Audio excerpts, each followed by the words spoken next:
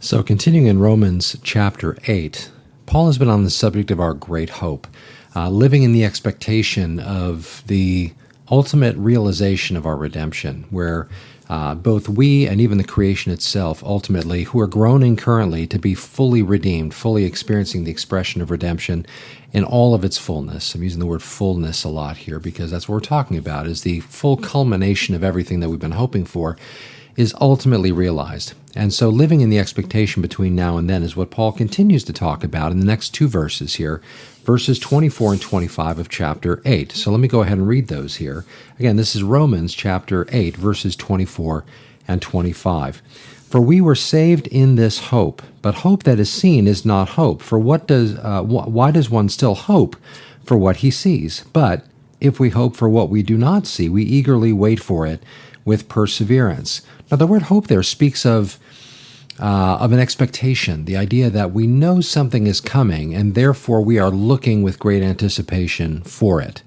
It's not something that we have yet. It's not something that we have in our possession per se. We do in terms of our Christian faith and the salvation that ultimately we're going to fully experience one day.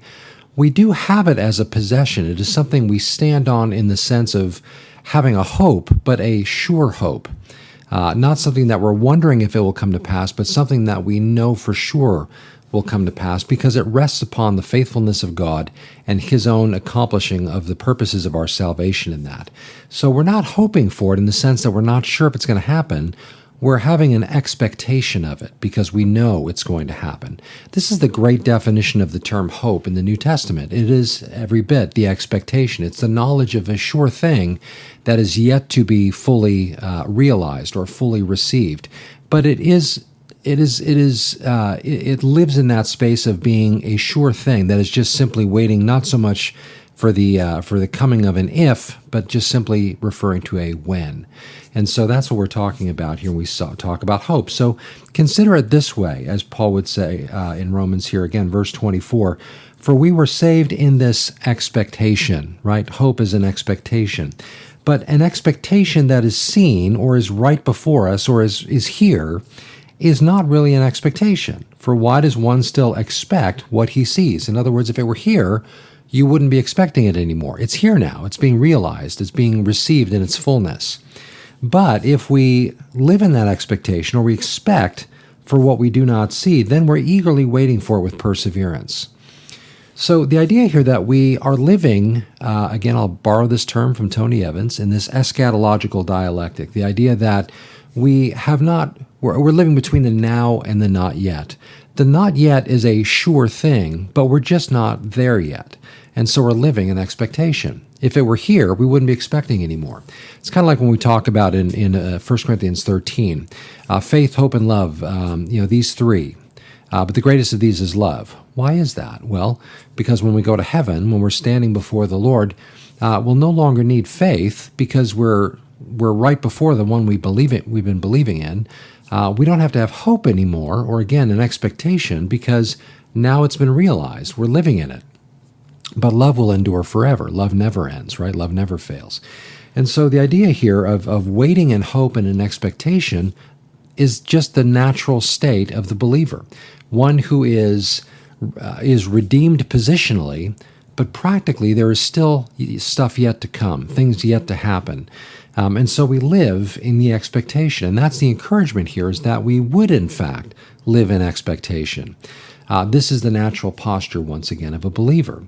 So again, verse 25, if we hope for what we do not see, we eagerly wait for it with perseverance or steadfast endurance. The idea is that we are persevering, pressing on toward that ultimate realization of the fullness of our redemption, knowing that we'll get there, but yet ultimately still making our way there. As a matter of fact, on this note, this is a passage I love to quote in a number of, whenever the opportunity arises. And so let me invite you to turn to 1 Peter chapter 1. And I'm going to go ahead and read verse 3 through verse 9, where Peter writes, Blessed be the God and Father of our Lord Jesus Christ, who according to His abundant mercy has begotten us again to a living hope. Again, an expectation that is for sure, a living hope, and it's rooted on the fact that it is based upon the resurrection of Jesus Christ from the dead, to an inheritance incorruptible and undefiled, and that does not fade away, reserved in heaven for you who are kept by the power of God through faith for salvation ready to be revealed in the last time. Again, the idea is that there is a reservation of those, a preserving of those things that are for us, but there's also a holding on to us and keeping us for it as well, right? So therefore we live in the expectation of that which is for sure, but just not fully realized yet. It's not a matter of if, it's a matter of when.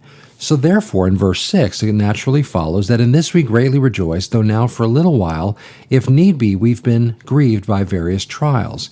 Again, the idea of patiently enduring through trials. Now, it is significant that Peter talks about them being potentially necessary. Trials can become something that we grow through, something that God leads us through because they're necessary. They're needed in order to do the work in us that He desires to do, or even the work through us that He might desire to do. But if need be, for a little while, you're grieved by various trials, that the genuineness of your faith, being much more precious than gold that perishes, though it is tested by fire, may be found to praise, honor, and glory at the revelation of Jesus Christ, whom having not seen you love. Though now you do not see Him, yet believing you rejoice with joy inexpressible and full of glory, receiving the end of your faith, the salvation of your souls. The idea, once again, speaking of the fact that we've not seen Him yet, but we live in the expectation of seeing Him, and we know that we will see Him. Why? Because it's rooted and built upon the faithfulness of Christ Himself, who has risen from the dead. Therefore, we too know that we will live, and there is a grand inheritance that yet awaits. And in the meantime, between the now and then, there is this time that we are grieved by various trials, so that the genuineness of our faith, being much more precious than gold that perishes, though it's tested by fire, that this genuineness of our faith may be found to the praise, glory, and honor, or honor and glory, at the revelation of Jesus Christ. And so the things that we go through now on the road to the celestial city, as we make our way to that eternity with the Lord, as we make our way down the narrow road that leads to everlasting life, we find ourselves having to walk in faith, to trust that God is going to fulfill that which He's promised, to lead us to the other side as He has declared He would do. But this sometimes involves trials and difficulties and uphill battles and those kinds of things. There's a purpose in them. We should not overlook the importance of knowing and understanding that no trial in our lives is without purpose. God does not waste our lives. He does not waste a moment of our lives needlessly, but rather He pours into each moment an opportunity for growth and maturity and the testing of the genuineness of our faith, which again in Romans chapter 8 is exactly the point of what Paul is saying. We press on ultimately knowing that this is for sure and it's coming, but it's not yet. And this time in between becomes an opportunity for the genuineness of our faith to be tested and proven. As a matter of fact, one other passage I'll invite you to turn to and look at here. This is in Hebrews chapter 11. Now, if you know Hebrews chapter 11, you know that it is the great hall of faith. There are many, many saints mentioned in this chapter that in the Old Testament that ultimately lived in the expectation of the hope that they one day would realize, they one day would inherit. So I'm going to read actually the first 16 verses. Now it's a good portion here, but I want you just to listen to these words, especially obviously in the light of what we're talking about here. Chapter 11, verse 1. Now faith is the substance of things hoped for, the evidence of things not seen. For by it the elders obtained a good testimony. By faith, in the living out of their faith, they obtained a good testimony. In other words, we've heard of them because they walked faithfully through the things they walked through as they made their way to that expectation, which will be mentioned here in a moment. By faith we understand that the worlds were framed by the word of God, so that the things which are seen were not made of things which are visible. In other words, God created ex nihilo. He created out of nothing. God created simply by virtue of His own creativity, His own creative acts. He created. By the way, not to get off track, but let me just mention something here. Verse 3 is something that faith teachers love to twist. They like to make faith a force that we tap into, and that actually God Himself taps into. And they sometimes translate or misread. I shouldn't say translate, because that almost implies an honesty, but this is a completely dishonest manipulating of the text. But sometimes they will say that we understand that by faith the worlds were framed by the Word of God, implying that God used the force of faith to create. Like he believed he could do it, and therefore he could do it, because faith is a force that you can sort of acquire, kind of like the Force in Star Wars or something like that. That's not faith. We understand. We take by faith.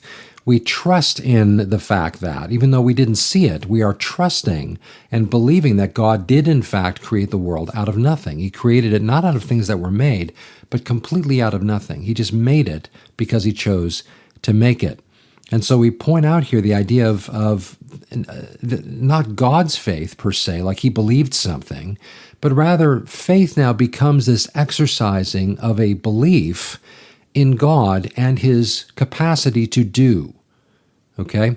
Now, faith is not a force we manipulate to make God do things, but rather we trust God that he has done the things that he has said he's done before, and now looking forward, like these saints that are mentioned here in the passages to come, we too, like them, are encouraged to look by faith toward those things that are yet coming. What things? Well, what Peter talked about, but also there's mention of it here as well.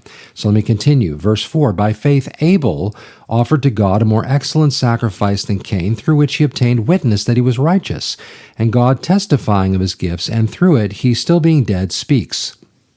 In other words, we still speak of him and his faithfulness, doing as God had told him. Verse 5, by faith Enoch. This is Enoch's seventh from Adam that is mentioned early in Genesis. By faith Enoch was taken away so that he did not see death and was not found, because God had taken him. For before he was taken, he had this testimony that he pleased God. So Enoch's faith, I should say, was rewarded. He pleased God. He lived for God. We don't really know much about Enoch at all, except that he walked with God and then he was not, for God took him, as the passage says back in Genesis. But what we do know about him is that he pleased God. Here in the passages it says, and God took him away. Again, God is sort of painting this picture of fulfilling promises to those who live by faith, those who walk by faith. Now again, I could easily go on a whole thing about how really no one was saved by law in the Old Testament. These already are examples of those who were saved and ultimately rewarded for their faith, right? And so therefore, this becomes the model for believers in this day, or certainly, obviously, immediately the day of those who read the book of Hebrews the first time, but by extension to us as well. And so continuing on here, verse 6, but without faith it is impossible to please him, for he who comes to God must believe that he is, and that he is a rewarder of those who diligently seek him. By faith, let me just take a minute on that. Two things. We believe that God is. He exists, that he's real, he's there, he is existing, but also that he is active, he is involved, he is engaging us and rewarding us because we believe that he is, and he's a rewarder of those who diligently seek him. There is therefore a response to that God does. He's not forced to, but he chooses to. This is the entrance point for us in terms of our relationship with God. It is by faith. By the way, that does not mean that we blindly just believe things without any evidence. There are some things that we don't have the capacity to know 100% for sure, and those we do take by faith. But everything God has given us as evidence for his existence, his activity, his interacting with mankind, all of these different things are given to us so that we might take a very logical, reasonable step in the direction of trusting God as being who he says he is and doing what he does and what he says he'll do. So therefore, without faith, of course, if we don't believe that, if we don't believe that God is, and we don't believe that he rewards and that kind of thing, then we can't please him. How can we? Because we don't even believe him or believe in him. But if we do and believe in him, and we do believe him, then obviously this is pleasing to God. And this, apparently, by virtue of its flowing from this touching on Enoch and Abel, this is what they did. They believed God was, and that they believed he's a rewarder of those who diligently seek him, and they are therefore thus rewarded for that. Verse 7 continues by explaining that Noah, by faith Noah, being divinely warned of things not yet seen, namely rain and the floods, moved with godly fear. In other words, a genuine, healthy, solid fear of God. In other words, a belief that God's going to do what he says he's going to do, even though I don't understand it or I've not seen it yet.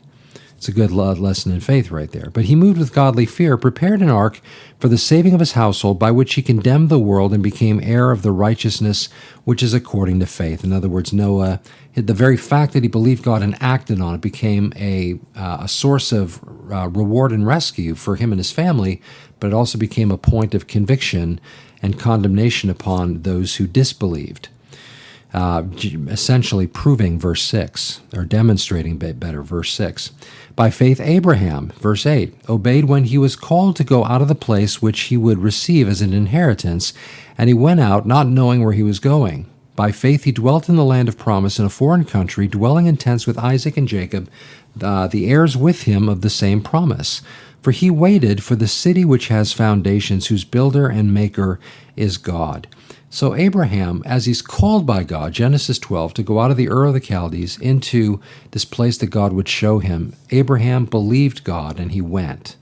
Okay, in other words, he acted on his faith, and God rewarded that by leading him to the land that he promised, and this becomes the land, of course, of Israel.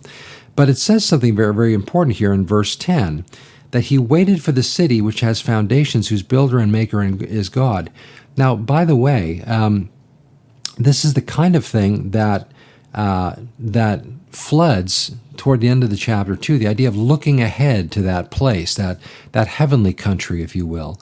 Not really connecting with this world, not attaching themselves to this world, but looking ahead to that which they had not seen, but knew that God had promised. And so they lived in that expectation.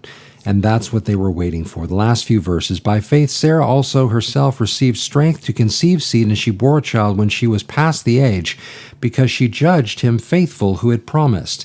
It's interesting that Sarah laughs in the Old Testament example, or the account of this, and God calls her on it. The Lord who's walking with the angels and reveals what he's going to do through Abraham and Sarai. And Sarah laughs, and that's why they actually call, one of the reasons why they call Isaac laughter. I mean, he's born to this elderly woman and elderly man, which brings them joy, which creates laughter. But there's also kind of a connection to the fact that at first there was disbelief that God was going to do what he said he was going to do, but he did. And so, therefore, from one man, verse 12, and him as good as dead, were born as many as the stars of the sky in multitude, innumerable as the sand which is by the seashore. And so we see the stars in the sky and the sands of the seashore being representative of the descendants of Abraham through the centuries. Now here we go, the last few verses. These all died in faith, not having received the promises, but having seen them afar off, were assured of them. In other words, they were certain that these things were going to come to pass, that the promise of God was yes and amen, if you will. And so they were assured of them, embracing them, and confessed that they were strangers and pilgrims on the earth. This became the testimony of their faith. They were of the world, but they were in the world, but they were not of the world, much like Jesus would pray for his own disciples in John 17. But this was their testimony. They were strangers and pilgrims. It's interesting, in Psalm 150, is it Psalm 119, verse 150, I think it is, where your statutes have been my songs in the house of my pilgrimage. The idea of recognizing that we are walking according to the word, even singing it to ourselves as we make our way through. Not as we set up camp forever, but as we make our way through. And so, too, their testimony was exemplified through their recognition that this was not their home, but they were making their way to their home. Verse 14, for those who say such things declare plainly that they seek a homeland, and truly if they had called to mind that country which they had come out, they would have had opportunity to return. In other words, if this was really their home, they would have stuck around there. But now they desire a better, that is, a heavenly country. Therefore God is not ashamed to be called their God, for he has prepared a city for them. And so ultimately, then, of course, it goes on and lists all kinds of saints of old who endured tremendous hardship, even torture and death, because they knew this was not their home. Lord, even if I pass here, all that really means, much like a modern-day quote would put it, if you hear rumors of my death, don't believe them. On that day, I will be more alive than I've ever been. Such was their faith in expecting that they would stand before the Lord like Job, and with my eyes, so my flesh be destroyed with my eyes, yet I will see the Lord. And so, going back to our passage in Romans here, we were saved into this expectation. This is something that we have been grafted into as Gentiles. Those who are Jews have been promised this from times of old, and this is where we're moving toward. This idea of the city and whose builder and maker is God. It's not yet been realized. We're living in the hope, the expectation of it. And because we are, in fact, anticipating it and hoping for it, looking with that living hope, the knowledge that it's for sure, we continue to press on, even with great perseverance and steadfast endurance. So we'll talk more about that in the passages ahead, where Paul talks about the Holy Spirit's role in aiding us in times of pressing on with endurance, times that are so difficult and heavy that the Holy Spirit takes those cries of our heart to the Lord, to the Father, and such. So in other words, we don't travel alone, but we ultimately have the one who is alongside of us and even in us as well, the Holy Spirit, as this thought continues. We'll look more at that next time, but for now, again, a good word in the Word here from Romans and Paul's writing.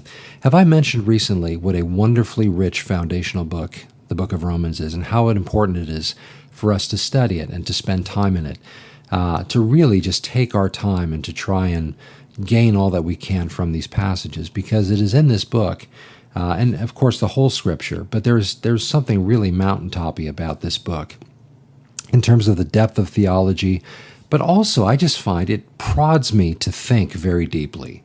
It prods me to open my heart very widely. It prods me to know Him, to know the Lord better and better, to set aside my own sense of how things ought to be in relation to Him and how I think He does things and all of that. And it forces me to see that He is far grander than my imagination, far grander than my expectation. He is far grander than anything I can really, that I would ever have thought of. And the book of Romans is so wonderfully rich in that regard. And it's only going to continue to be that way as we make our way through the passages. So I really am glad you're along for this ride, and I hope it's a benefit. So praise the Lord. Father, we thank you for your word. We thank you for this beautiful, precious passage that we even just read today, sort of couched in between all of these other wonderfully rich passages that we've been making our way through and will in the days ahead. Father, thank you that you've spoken to us and you've made yourself known, not just vaguely, not in some small way, but so richly. Father, so help us as we spend time in your word to delve in and not to be afraid to explore the passages and let them say what they say, so that we might come to know you as you truly are. Thank you, Father. One day we'll see you and you'll be in your presence. We'll know you in a way that is much more full and complete than it could ever be in this flesh and in this life, with all the distractions and the fallenness of it. One day we'll see you as you are. One day we'll experience your presence in a way like we never have. And Father, we just pray that that anticipation, that expectation would drive us to press on with endurance each day, knowing that we find ourselves a day closer to being with you. Thank you, Lord, for the great hope that you've given us. And thank you that it is certain. We love you. We praise you and bless you. In Jesus' name, amen.